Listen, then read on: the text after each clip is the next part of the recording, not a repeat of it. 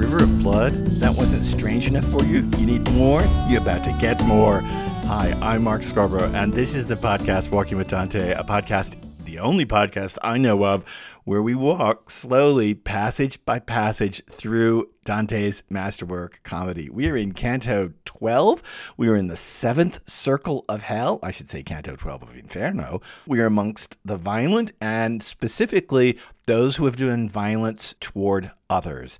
We have come down a scree-filled slope. Virgil has explained a bit more of his backstory. Curious that Virgil has a backstory even in the afterlife, much less the life up top on the globe. And now, here's the river itself and those who are on its shore. Lines 49 through 75 of Canto 12 of Inferno. Oh, blind cupidity and foolish rage that so goad us in this short life and then simmer us cruelly for eternity. I saw a wide ditch curved into an arc that seemed to encircle the whole plain, just as my guide had stated. Between the foot of the cliff and this ditch, centaurs ran along in single file, armed with arrows, just as when they went out for a hunt in our world. When they saw us coming down, they all stopped, and 3 set out from the company with bows and arrows chosen with great care. One cried out from a ways off, "For what torment are you headed, you who descend the slope? Tell me from right where you are. If not, I'll draw my bow." My master said, "We will make a reply to Chiron when we get closer. To your discredit, your will was always too hasty." Then he elbowed me and said, "That is Nasus, who died because of the beautiful Deianira, and so made of himself his own vendetta. That one in the middle, who's looking at his own chest, is the great Chiron, who nurtured Achilles. The other is Pholus, who was always so full of rage. Around this ditch they go, thousands upon thousands of them, shooting any spirit who pulls itself up out of the blood more than its guilt permits." That's where we're going to stop it, just with the introduction of the centaurs, because that seems way enough in this passage. This passage has a couple of problems in it. It's a lot of plot. So let's just start with the first 3 lines, which are perhaps the biggest problem of the whole passage. Out from behind the curtain, like the Wizard of Oz, steps the man, the poet, and he says, "O blind cupidity and foolish rage that so goad us in this short life and then simmer us cruelly for eternity." An invective, and then we go right back to the pilgrim walking. Why this interjection? A narrative interruption from the poet in Canto 12, with no words directly from the pilgrim. And let's look at it very carefully. First is this address, or this woe is, to blind cupidity and foolish rage. Cupidity, that is greed, avariciousness. It's a word that is extraordinarily full of all kinds of theological ramifications. It gets picked up and used by St. Paul. The word here in the Tuscan is cupidigia, and it is used 5 times in comedy. This is the first time cupidigia is used, and you'll note it's connected to the word blind. And the last time it's used is right toward the end of comedy in Paradiso, Canto 30, line 139. It will be used again, and it will again include the adjective blind. So the first time this word is used in comedy, it's blind cupidity. The last time it's used, it's blind cupidity. So there is something about avarice, about greed, about this unbelievable love of money that Paul excoriates in one of his epistles. It's something about this that leads to blindness, and it's something about rage, ira, that leads to folle. And we've talked about this word folle before, meaning mad overreach. There is something about rage that leads to a mad overreach, and something about cupidity that leads to blindness that is particularly galling to the poet and I think he hopes toward us too. The sins, avarice and rage, those 7 deadly sins are becoming more and more the motivations for evil, but not the acts of evil. That's an incredible deepening of an understanding of human behavior. What we have here, and you don't have to accept the 7 deadly sins. I don't accept it. But if you just step back from it and look at it, what you have here is this understanding that underneath the actions of evil are motivations of evil, and they may not be the same thing. That may seem obvious to you. You may say, well, of course it's not the same thing, but that's because you live in the 21st century. So of course you're going to say they're not the same thing. This is a deepening understanding of human behavior, that the motivations may be different from the actions. I'm not sure that we can claim with Francesca that her motivations and her actions are differentiated in any way. But by the time we're down here in Canto 12, it seems like that's what's happening. And it seems like the poet is stepping it out from behind the scenes to explain it to us, and then to explain to us the 2 basic motivations of this canto. So it's interesting that A, there's human motivation, and B, in this speech, there are the motives or the metaphors that underline this canto, because he says, oh, blind cupidity and foolish rage that so goad us. And he uses the verb spronare, which is to goad. That's like a horse. It's like to prod it on, to prick it. And so it moves by your spurs that goad us, that spur us on in this short life, and then simmer us cruelly for eternity. So the 2 metaphors here are horseback riding and cooking, which are the 2 basic metaphors that are going to occur in this canto from now on out. We're going to have instances of people being cooked in the boiling river of blood, and we're going to have an instance of horseback riding really soon in this canto. Isn't it interesting that the poet offers us an underlying motivation for human action, and then also explicates for us the underlying metaphors of the poetics of this canto, as if there is surface and depth. And again, you may say, well, obviously there's surface and depth, and obviously the 2 aren't always exactly mirrors of each other. Yeah, that's because you're a modern. This is this dawning notion that the depths and the surface may not actually be the same thing. There may not be a unified whole all the way down from the surface into the depths of being. The pilgrim says, I saw a wide ditch curved into an arc that seemed to encircle the whole plain, just as my guide had stated. We're being told again, Virgil is a sure guide to the geography, to the landscape of hell. And then comes the big sight. Between the foot of the cliff and this ditch, centaurs ran along in single file, armed with arrows, just as they went out for a hunt in our world. It's important to note that single file, that they're going along in single file. Why? Because it's super orderly. For much of the Middle Ages, the metaphor for the relationship of the body and the soul is the relationship between a horse and its rider. It becomes almost a trope, almost a cliche in the Middle Ages, that in fact the body is the horse and the soul is the rider, and the soul can either control the horse, the rider can either control the horse, or the soul can either control the body, or the soul can let the body control itself and go out of control. And this is an extraordinarily old bit of iconography, and it's going to happen with these centaurs who are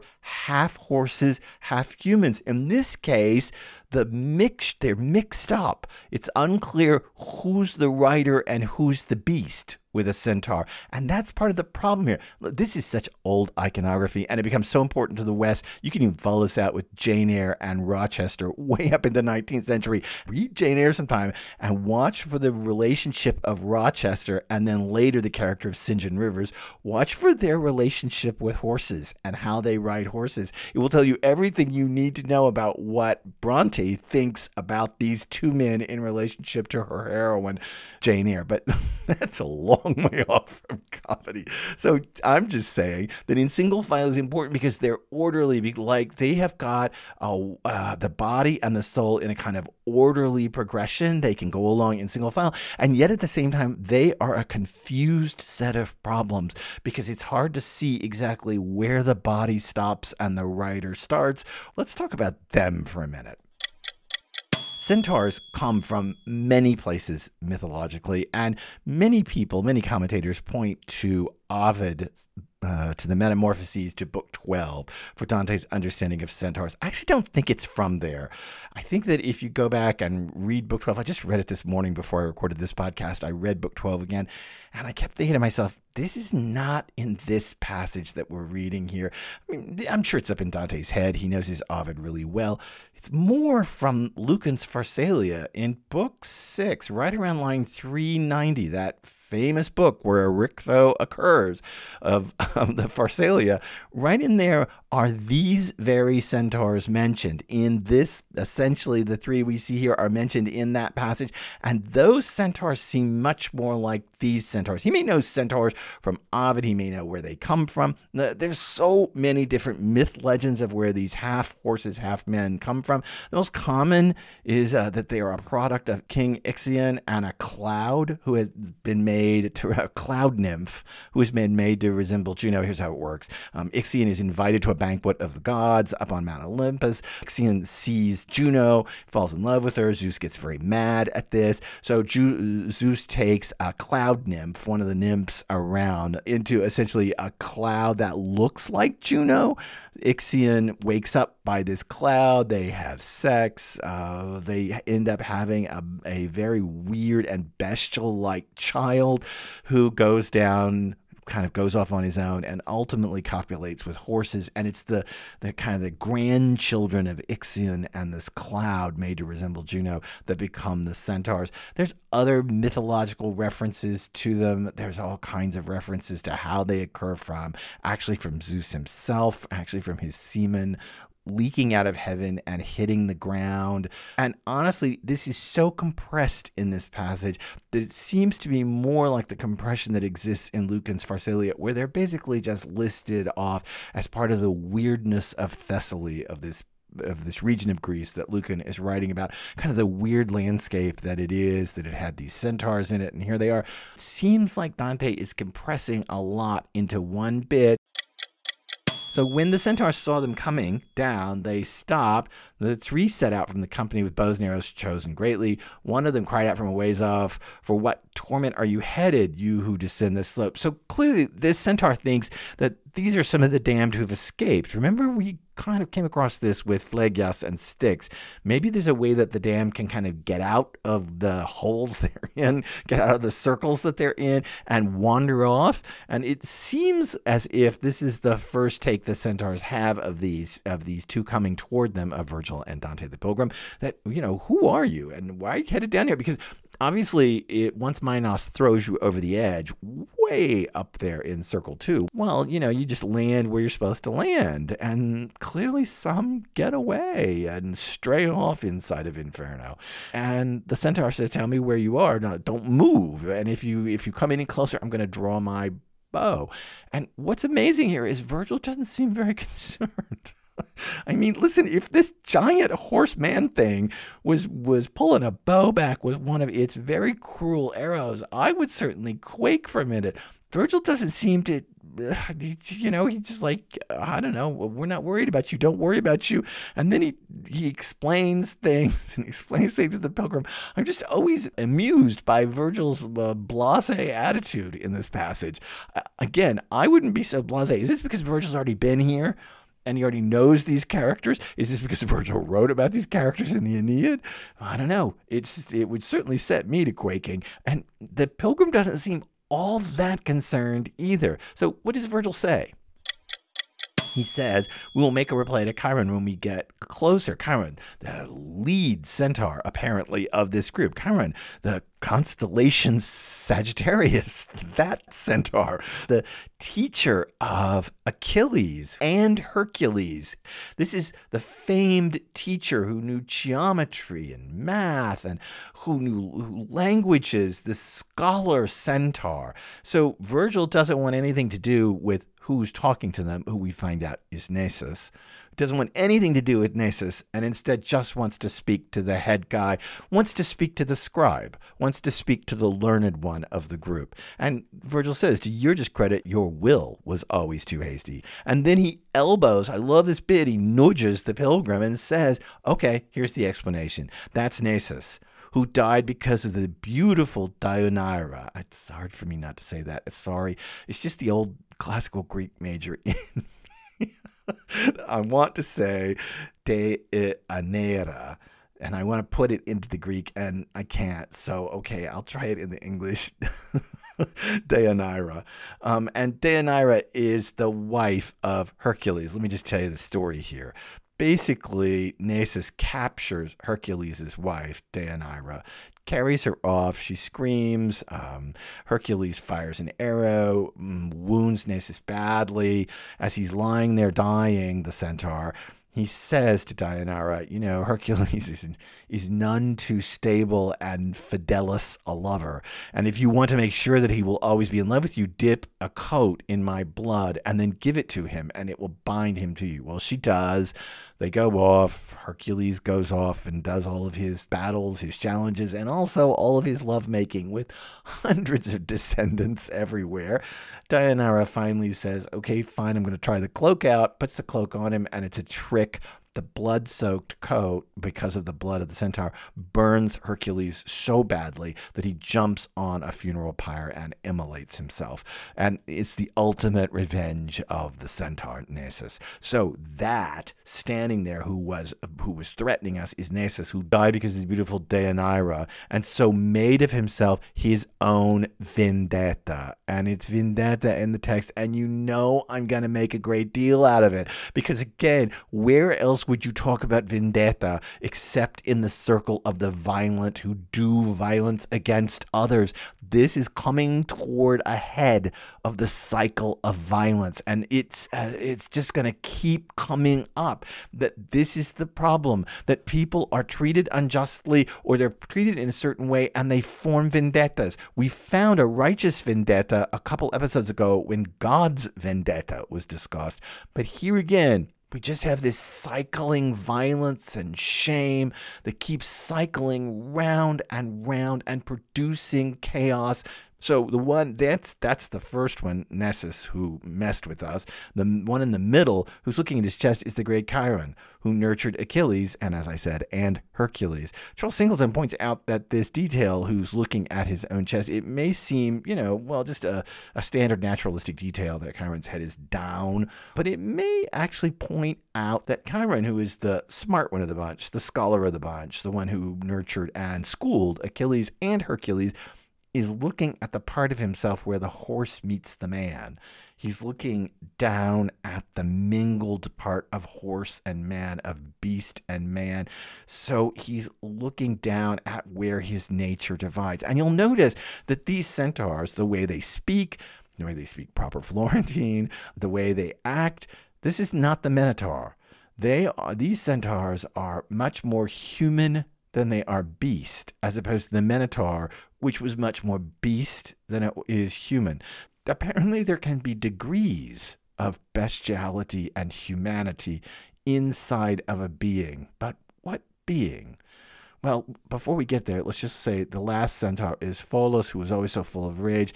And again, this seems to be just picked up. This, particularly Pholus, who was always so full of rage, seems to be picked up directly from Lucan's Pharsalia and set down here. And it's interesting because actually this is the only time that Pholus will be mentioned in the passage.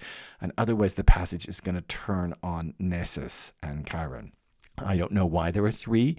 Is it a blasphemous trinity? Is it a blasphemous representation of some kind of bestial human fusing in the way that Christ in Christian theology is a divine human fusing? Dante seems to want 3 of them for a specific reason, and I don't think Dante does anything haphazardly or just off the cuff. So why there's 3? It's a big question. And if we were in a graduate seminar on Dante, I'd ask you to posit why. Why are they 3? And Virgil says, around the ditch they go, thousands upon thousands of them. Now, their name is centaurs, remember?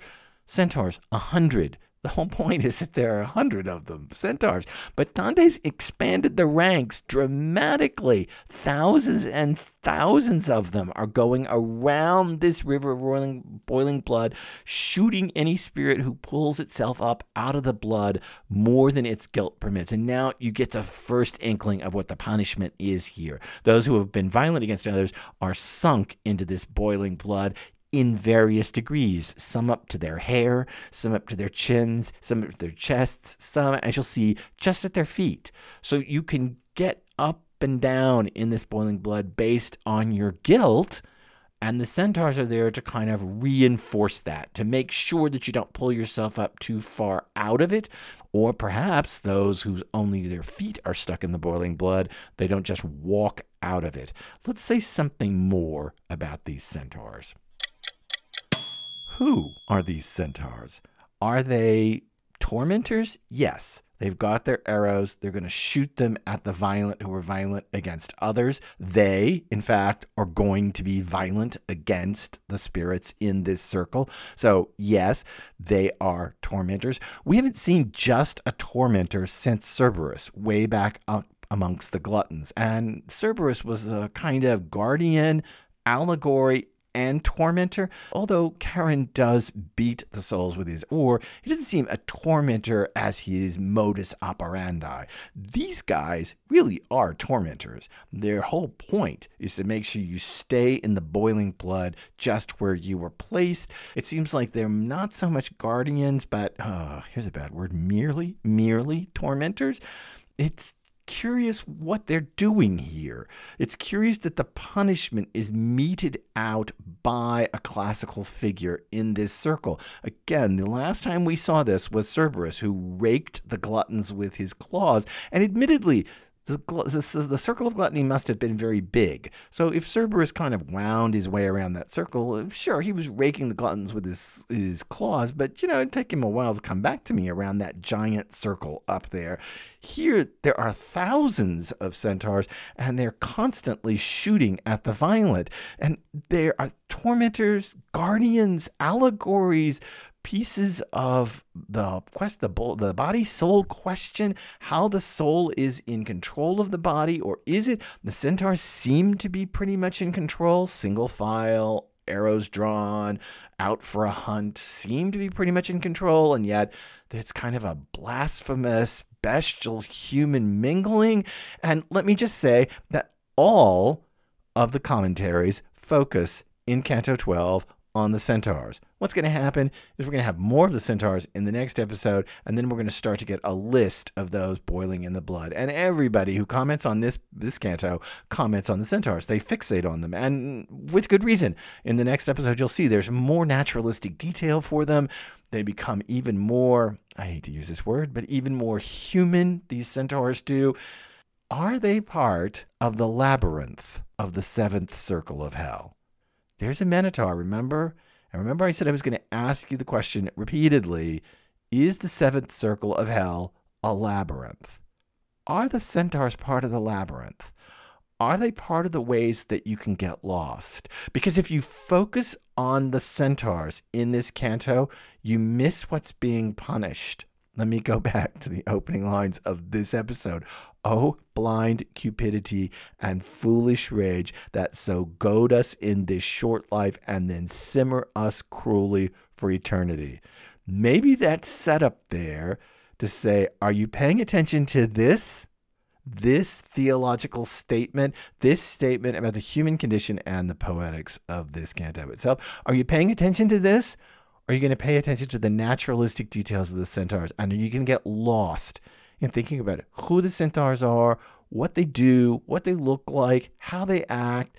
If so, you're noticing the wrong things. Or to put it in terms of previous episodes, you're noticing Farinata and you're missing Cavalcante. You're noticing the tormentors, and you're not noticing what's being tormented. And this circle, violence against others, is Dante's world. Many early commentators said that these centaurs running around the ditch with their arrows drawn in their bows, ready to shoot, are functioning much like highway bandits did in Dante's day. Maybe, and that could be absolutely here. But again, I would say that if you're paying attention to the centaurs, you might be paying attention to the wrong thing. It may be that the poet has inserted that statement, that theological statement about cupidity and rage, inside of this canto to remind you what you're reading. The story may get more important than its point. And I want to remind you, the poet may be saying, that the point is more important than the story. And let me just stop and say one thing about that.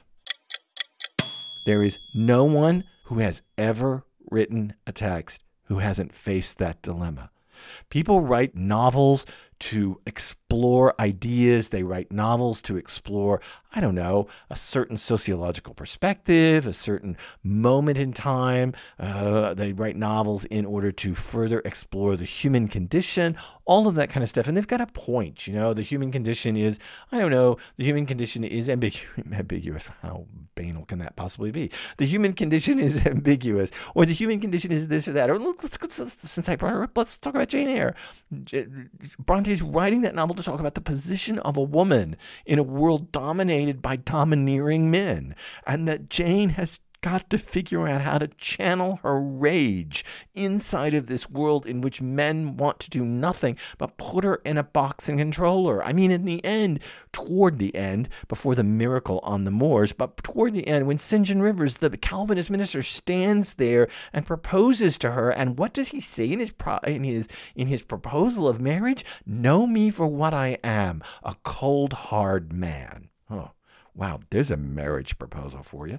Jane knows, and Bronte wants you to know, that Jane is going to have to suppress herself entirely and suppress her rage in order to marry St. John Rivers. And she's going to have to suppress the whitest, hottest part of herself in order to marry this Calvinist minister. That's her point.